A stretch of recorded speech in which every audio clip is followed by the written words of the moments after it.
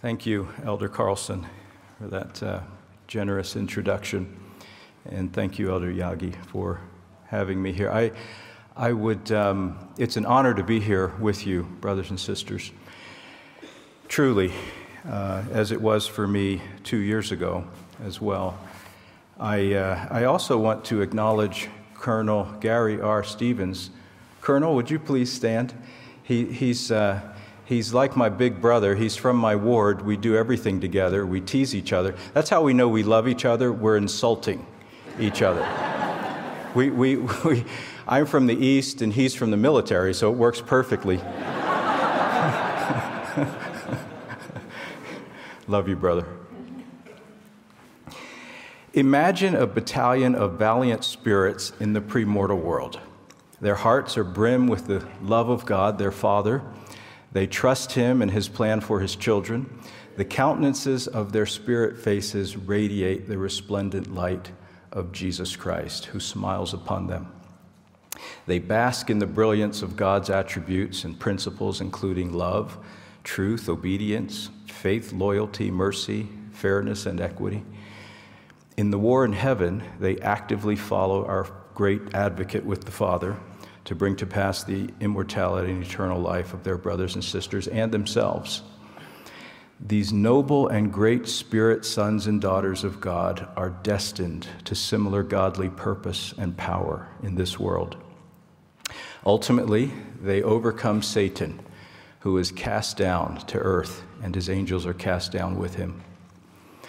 Now think of these same spirits as today's youth and young adults in the Church of Jesus Christ of Latter-day Saints in that continued war. A veil of forgetfulness over their minds, they perhaps only faintly feel their purpose and too often doubt their great capacity to carry it out. President Russell M. Nelson has said, "My beloved younger brothers and sisters, you are among the best the Lord has ever sent to this world. You have the capacity to be smarter and wiser and have more impact on the world than any previous generation." He called them to be the Lord's youth battalion to help gather Israel before the Savior's second coming. If we are to help the rising generation and all God's valiant children realize their divine potential, it is imperative that we understand the stratagems of their enemy, Satan. 30 years ago, President Dallin H. Oaks helped the youthful of that generation understand the importance of anticipating this enemy. He warned, "Satan uses every possible device to degrade and enslave every soul, including camouflaging that which is evil and attacking us where we think we're strong."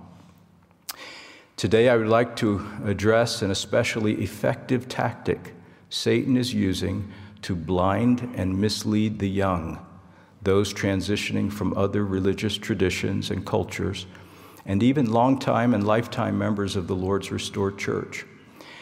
In my humble view, it is one of the great mists of darkness of our time. I speak of our enemy's effort to transform disciples of Jesus Christ into activists towards or against the Lord's church, the Church of Jesus Christ of Latter-day Saints and its leaders. It is a three-step maneuver that is genius in its simplicity and effectiveness. First, focus the rising generation and the valiant generally away from the doctrine of Christ and onto real or imagined unfairness or injustice in the Lord's church and the imperfections of its leaders. Second, use this shift in focus to stir up feelings of disillusionment, annoyance, resentment, anger, and hatred toward church policies, declarations, proclamations, principles, doctrines, and eventually leaders.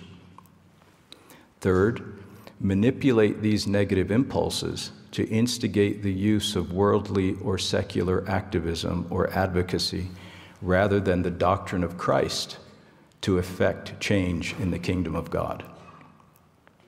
You may be thinking these tactics seem to match and leverage the very feelings of equity, justice, and love, sense of gathering mission inherent in the souls of the premortal valiant. You are wise to think so. What do I mean by activism toward the church? Activism has been defined as the policy or action of using campaigning or vigorous campaigning to bring about political or social change, especially in support of or opposition to one side of a controversial issue. Thus, activism or advocacy directed toward or against the Church of Jesus Christ of Latter-day Saints is a secular worldly device misapplied in a spiritual otherworldly context. To be sure, change is needed in our church. For example, members of the First Presidency and Quorum of the 12 have spoken out against prejudice in any form. The Savior organized his church in large part to effect change of many kinds in God's children. But change in the kingdom of God is not accomplished in the same way as change in, say, government.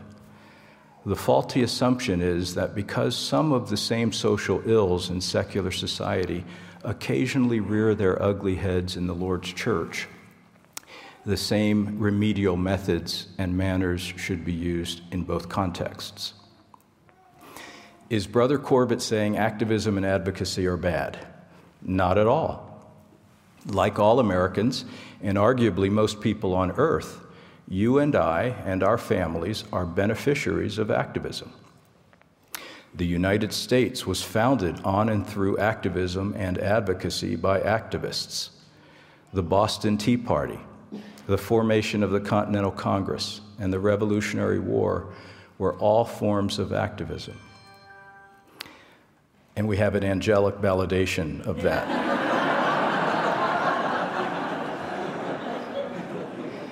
The United States Constitution's Bill of Rights specifically permits activism and prohibits government from abridging forms of it, such as the right of the people peaceably to assemble and to petition the government for a redress of grievances. When in the course of human events it becomes necessary for one people to dissolve the political bands which have connected them with another, is the solemn preamble of one of the most activist, yet revered and celebrated documents ever conceived by humankind. The Declaration of Independence continues. We hold these truths to be self-evident, that all men are created equal, that they are endowed by their Creator with certain unalienable rights, that among these are life, liberty, and the pursuit of happiness. This was an activist statement, and a noble and courageous one. The Reverend Dr. Martin Luther King Jr. famously quoted many of these venerated words as he led the activist movement for justice and equality for Black Americans. Calling on America to live up to its founding creeds, he advocated for the just and universal application of these same constitutional principles. You and I are, of course, also beneficiaries of this activism as well, since the Lord inspired the United States Constitution for the rights and protection of all flesh. However, when activism or advocacy is directed at the kingdom of God on earth, or its leaders, especially prophets and apostles, it is the wrong tool for the wrong job in the wrong place. Why? Because it effectively but subtly undermines the doctrine of Christ, which is God's plan for changing, saving, and exalting his children. How timely is the recent declaration of the Lord's prophet, quote, "There has never been a time in the history of the world when knowledge of our Savior is more personally vital and relevant to every human soul. The pure doctrine of Christ is powerful. It changes the life of everyone who understands it and seeks to implement it in his or her life." As I speak further on the threat to the doctrine of Christ, may I humbly suggest you as chaplains and your families consider the following 3 points. First, we must be especially sensitive to the more vulnerable to this deception. As you know, our brothers and sisters in the Church of Jesus Christ of Latter-day Saints have various backgrounds. Some are too young or too focused on church culture to adequately understand what the doctrine of Christ is. Some will have lost sight of the church's saving purpose and power, and will see it as more of a social organization to be distrusted, like worldly institutions generally. Those who have a critical or fault-finding nature are especially susceptible to this deception. Some who come from other faiths, as I did, will not have doctrinally transitioned enough to understand the doctrine of Christ or its importance. They will likely only know and trust the telestial tools they have seen used in the world. We will have to help them see why the doctrine of Christ should have priority over all other causes, why it should always govern our methods and manners, and why it is our only real hope to accomplish any righteous change or cause. Secondly, we must recognize who these our brothers and sisters are, or who they tend to be. Among the many important lessons I take from the Book of Mormon is the principle that we cannot always judge others' premortal righteousness by their current state of confusion or even rebellion. Although foreordained to lead and gather among their civilization, Alma the Younger and the sons of Mosiah, during their younger years, allowed Satan to misdirect their inherent capacity and possibly an innate sense of purpose.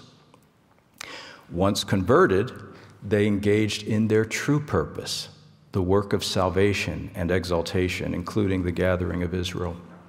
Their experience and that of their parents also teach us that our examples and prayers of faith on behalf of those who are vigorously misguided can be powerful and effectual. This story of redemption of the errant valiant makes the prophet's call to today's rising generation to help gather Israel more timely and urgent, doesn't it? The same is true of his teaching of them of their true identities, about which I'll say more. Recognizing valiant spirits can be misguided in these ways, I will separate them from the method to show love and respect for them. Therefore, I will not speak of individuals, but of activism toward the Church of Jesus Christ of Latter-day Saints as if it were an entity, much like Paul and Mormon discussed charity, which thinketh no evil and is not puffed up. To further distinguish this method from our valued brothers and sisters, as I speak of this entity, I will give it its own initials, ATC, Activism toward the Church of Jesus Christ of Latter-day Saints. Thirdly, let's focus those we serve and ourselves on the doctrine of Christ and help them see how ATC can be seriously harmful. For most of this talk, I will address just some of the ways in which ATC, Activism toward the Church, undermines the doctrine of Christ, in my view, by design. As you know, this fundamental doctrine consists of faith in the Lord Jesus Christ, repentance, baptism, receiving the gift of the Holy Ghost, and enduring to the end. Although ATC militates against every one of these principles, time allows for discussion of only some of its impact on the first, faith in Jesus Christ. In my view, all subsequent aspects of the doctrine of Christ flow from and are powered by faith in Christ anyway. Therefore, as ATC weakens faith, it undermines all the others.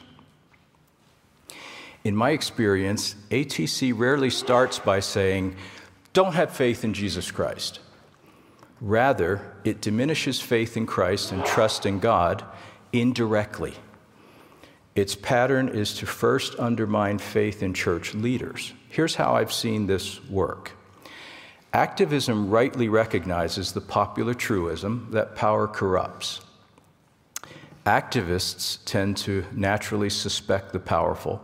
The United States Constitution, with its multiple checks and balances, is a monument to distrust of human nature as it relates to government or popular power and authority. Such distrust is often essential to gaining or retaining basic freedoms. But this distrust is the very opposite of the faith the Lord requires of his covenant people in himself, his prophets and apostles, and those they direct. He established his apostles as an extension of himself. Jesus prayed that they, his apostles, may be one, even as we are one, I in them, and thou in me, that they may be made perfect in one, and that the world may know that thou hast sent me and hast loved them as thou hast loved me. Excuse me. Elsewhere he revealed, he that receiveth my servants receiveth me, and he that receiveth me receiveth my Father. Wherefore, meaning the church, the Lord said, thou shalt give heed unto all the prophets' words and commandments, for his word ye shall receive as if from mine own mouth in all patience and faith. He said, whether by mine own voice or by the voice of my servants, it is the same. ATC's criticism of the Lord's prophets has already decoupled a prophet or two from the prophetic line, from Joseph Smith to President Nelson in the minds of some, and is working on other prophets. The Lord further declared the first presidency should be upheld by the confidence, faith, and prayer of the church. Naturally, this same sustaining faith applies to the 12 apostles who officiate in the name of the Lord under the direction of the presidency of the church, agreeable to the institution of heaven, to build up the church and regulate all the affairs of the same in all nations. Close quote. The Lord calls upon his covenant children to sustain other general and local leaders of the church, called under the direction of the first presidency and the 12.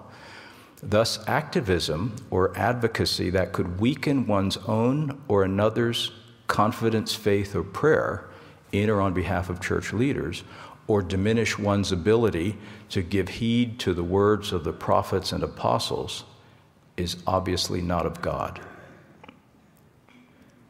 In my observation, such lack of faith inevitably leads to letting go of the church entirely and losing the testimony of Jesus. Hence, ATC often indirectly undermines faith in Jesus Christ. Heavenly Father knew only an infinitesimal fraction of his mortal children would meet the Savior of the world in person. Therefore, most would learn of Jesus and his doctrine through the witness of others. Chief among these mortal witnesses are his prophets and apostles, or special witnesses of the name of Christ in all the world. Joseph Smith taught the fundamental principles of our religion are the testimony of the apostles and prophets concerning Jesus Christ. Yet, focusing on their imperfections, ATC opposes their testimony by undermining their credibility in the eyes of its followers. Masquerading as a higher, nobler cause, ATC instigates distrust of these leaders. In these ways, it weakens faith in them and their message and potentially inhibits their ability to regulate all the affairs of the church in all nations. As you can see, Lucifer gets a very efficient twofer out of this misdirected activism toward the church. By seemingly customizing this deceptive approach to the valiant, he cleverly diminishes their real power, faith, and robs them of their true mission, the gathering. He effectively turns gatherers into scatterers. Let us also help our friends see that ATC is therefore a perfect strategy to lure them into not sustaining church leaders. President Henry B. Eyring counseled the church to ask ourselves, have I thought or spoken of human weakness in the people I have pledged to sustain? He reminded us, these are imperfect human beings, as are you. Keeping your promises to sustain them will take unshakable faith that the Lord has called them. But, close quote, but ATC focuses precisely on their human weakness. rather than their strengths and mantles. In doing so, it subtly gives permission and justification for murmuring, backbiting, and evil speaking of the Lord's anointed, all deceptively cloaked as principled. Let us also be aware that ATC takes advantage of some of our newer and converting brothers and sisters who may be more used to religious traditions where leaders are hired and fired by their local congregations. Some will be more accustomed to religious leaders who avoid controversial topics and congregants' moral choices, or who may have different standards altogether.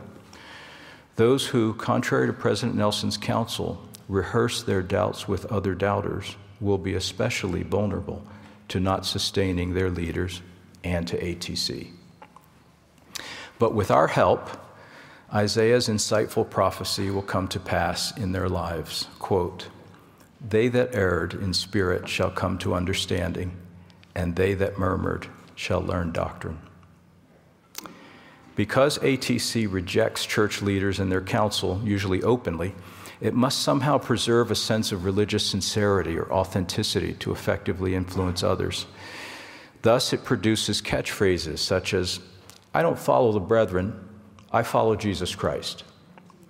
Or, "I am holding the brethren accountable to do what's right." But these dangerous claims are as counter to Jesus' own teachings as they are confused. ATC does not realize that "he that receiveth whomsoever I send receiveth me, and if they have kept my saying, they will keep yours also." By contrast, discipleship of Jesus Christ builds and expresses confidence, faith, and prayer on behalf of church leaders. It fulfills Abinadi's prophecy that every nation, kindred, tongue, and people shall see eye to eye when the Lord shall bring again Zion. Seeing eye to eye, especially with the Lord's anointed, is vital to our salvation. Thus, ATC's singular focus blinds it to Jesus' connection to the brethren and their connection to him, and the need to follow his principal witnesses in order to fully and truly follow him. Please do not misunderstand. I am not at all saying ATC's causes are not important or good or often pursued in good faith. I tend to agree with many of ATC's underlying causes, as I'm sure you do. A light bulb must be changed to avoid darkness and restore light. My simple point is a hammer is not the right tool for that job. All needed and appropriate changes in the kingdom of God are God's work to bring to pass. Let me repeat that. All needed and appropriate changes in the kingdom of God are God's work to bring to pass. And he has stated plainly, quote, "Behold, no one can assist in this work except he shall be humble and full of love, having faith, hope, and charity, being temperate in all things whatsoever shall be entrusted to his or her care." This higher, holier approach is the very opposite of ATC's manners, methods, and attributes. Also, ATC often claims the need to occasionally turn over tables, cast out money changers, and cleanse the inner vessel. It misses that these vigorous actions of Jesus's, in fulfillment of prophecy, were not towards the Lord's church or its leaders. Rather, they were directed at movements that opposed the church of Jesus Christ and his apostles. It was actually those not of his faith whom he called to repentance who became misguided activists toward the Lord's church. And we know the rest of that tragic, if necessary, outcome. Speaking of attributes, the Lord also established standards by which we can know if someone is acting in furtherance of his work or against it. He said, quote, "I will give unto you a pattern in all things, that ye may not be deceived. For Satan goeth forth deceiving the nations. He or she that speaketh, whose spirit is contrite, whose language is meek and edifieth, the same is of God, if he or she obey mine ordinances." And again, He that is overcome and bringeth not forth fruits, even according to this pattern, is not of me. Wherefore, by this pattern ye shall know the spirits in all cases under the whole heavens. Pretty comprehensive. This standard also makes us wary of ATC's worldly phrases like your truth, my truth, which insulates ATC from the truth. Let us help those we serve apply this revealed pattern to all public or private actions and statements relating to the church, including social media posts, media quotes, and so on. Discipleship also recognizes that fundamentally, as Elder Jeffrey R. Holland taught, faith is always pointed toward the future. Borrowing Alma's language, discipleship looks forward with an eye of faith and views the Lord's promises of perfect peace and harmony, for example, among all God's children, fulfilled. It then acts in faith to bring to pass such a vision. We might say ATC, on the other hand, looks backward with an eye of judgment and condemns, or looks sideways with an eye of scorn and finds fault. Because it watches for iniquity, ATC sits on the trash heap of disappointing history, recycling others' real or imagined sins and shortcomings. Because it lacks faith, it does not easily forgive. It also finds fault with current attempts to regulate the affairs of the church, chaining everyone involved to the past or present. I have personally seen examples where ATC has impeded needed progress in the church by doing more harm than good, a result that often occurs when the wrong tool is used for a particular job. ATC generally ignores church leaders' positive features and accomplishments. So long as its ends are not achieved or its means not embraced, there is nothing to acknowledge or for which to be grateful. By nature, ATC will always drive its followers to find other issues. In diminishing faith, ATC effectively gaslights our dear brothers and sisters who engage in it, not in the sense that it manipulates them to question their own sanity, but in that it narrows minds, enlarges beams and blind spots, and invites judgmentalism all at once.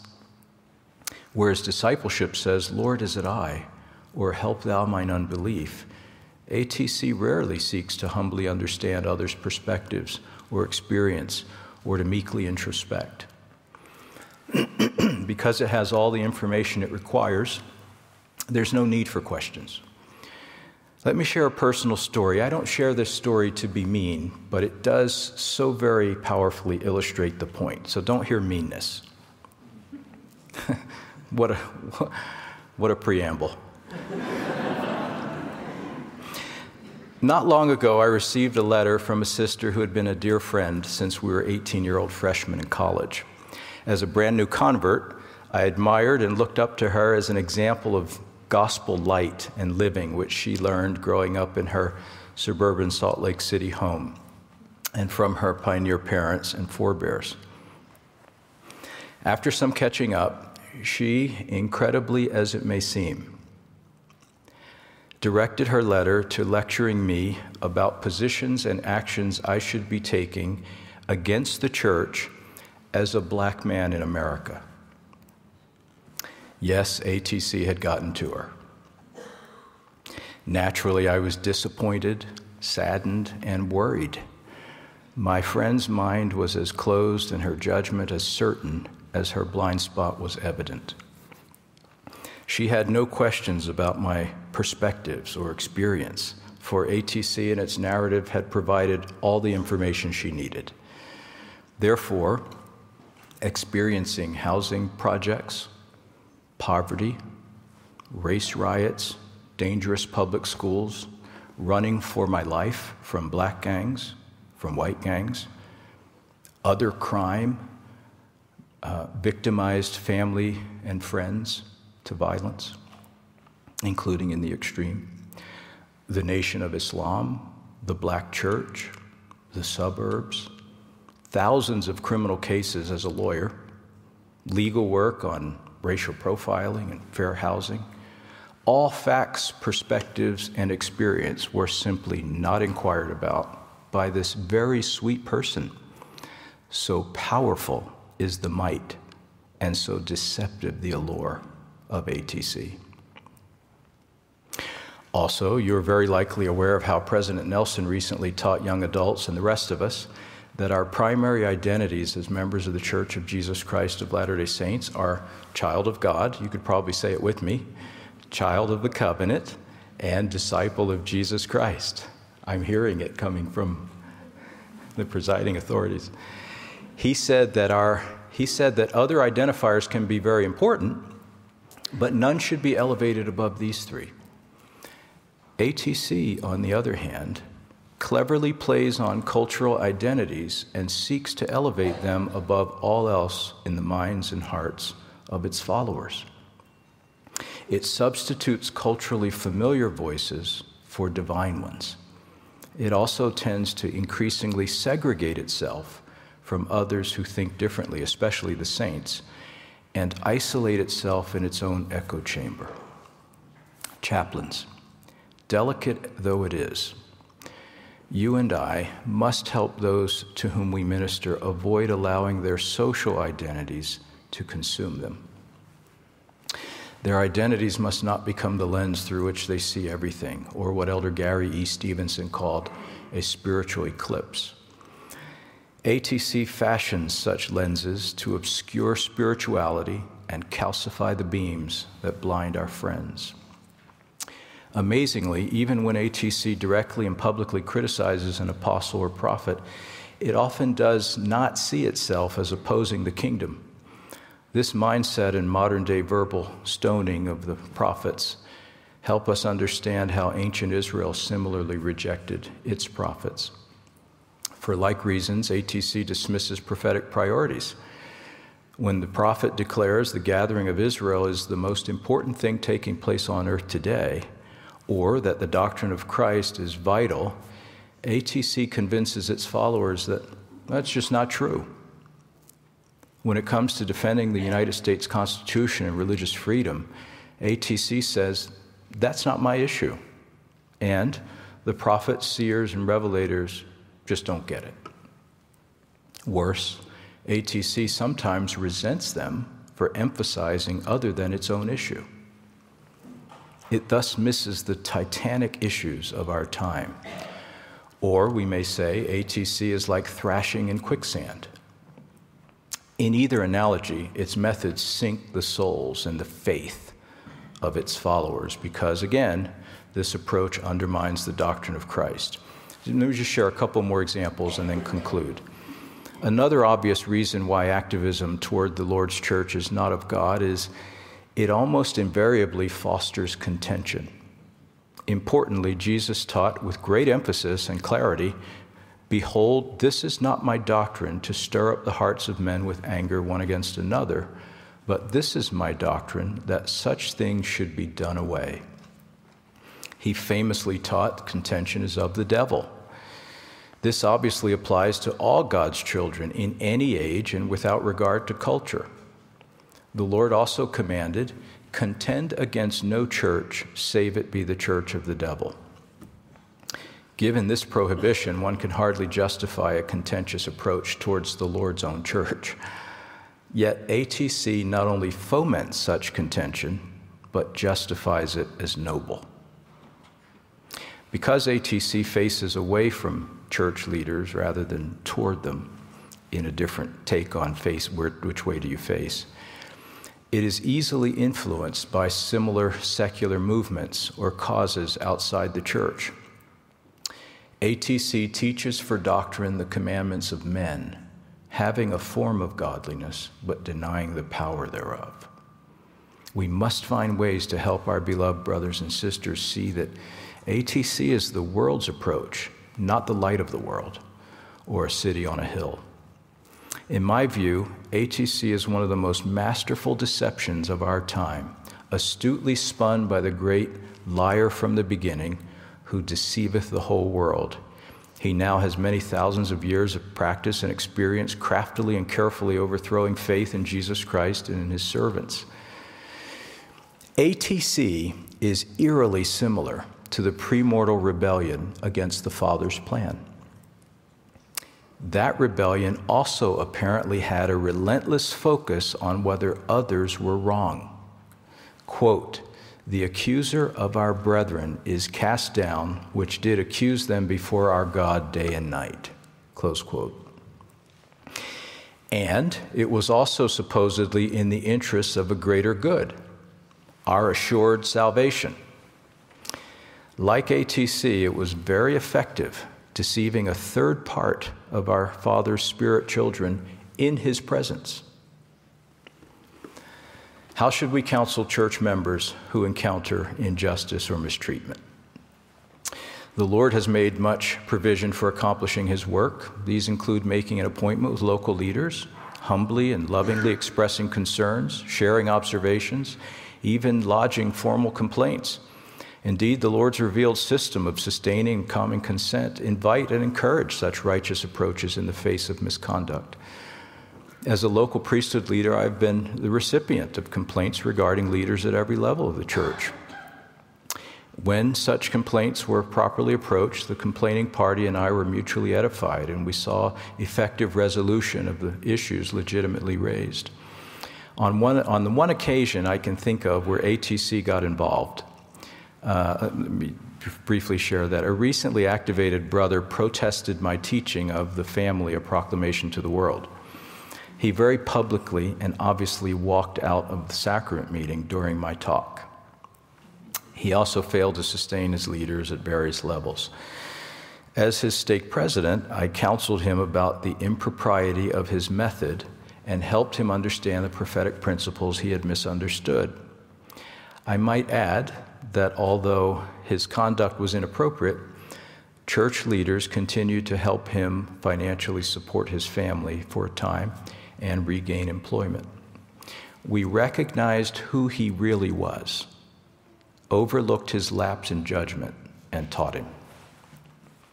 Additionally, as you know, the Lord has even established procedures for the discipline and or removal of leaders who mistreat others or offend in other ways, and we just heard President Nelson talk about abuse in conference. President Eyring quoted President George Buchanan, who warned, "God has chosen his servants. He claims it as his prerogative to condemn them if they need condemnation. But he has not given it to us individually to censure and condemn them. No one, however strong in the faith, however high in the priesthood, can speak evil of the Lord's anointed and find fault with God's authority on earth without incurring his displeasure. The Holy Spirit will withdraw himself from such a person, and he or she will go into darkness." Close quote. The Lord has brought about significant change in his church through appropriate means and methods. Let me conclude with these couple mentions. Although these changes have affected all members of the body of Christ, time permits mention of just a very few. Without fanfare, some have encouraged the removal of folklore about people of African descent from among the literature of the kingdom. More recently, an appropriate and important effort was made to recognize the contributions of great Black pioneers, including motion pictures and the dedication of statues and memorials. President M. Russell Ballard, Elder D. Todd Christofferson, and Brother Mauli Bonner, who appropriately and skillfully guided the church to this important recognition, and others all attended this historic event. The First Presidency's B1 program, commemorating the 40th anniversary of the Revelation on Priesthood. President Nelson's call for all of us to lead out in abandoning attitudes and actions of prejudice against any of God's children, and President Oak's counsel to root out racism are all examples. In this last regard, we see that each instance of bigotry or prejudice in God's kingdom not only spreads its obvious harm, it also opens the door to ATC to overthrow the doctrine of Christ among our children and our children's children. I am a personal witness of significant changes of many kinds brought about by people of various backgrounds, all in the Lord's way and in counsel, and often without credit. As Brother Marcus Martins once said in my presence, we don't need activism, we need activity. In conclusion, ATC is the wrong approach in the wrong setting, applied in an over-the-top way. We have discussed, 1, being sensitive to those who are more vulnerable to activism toward the church.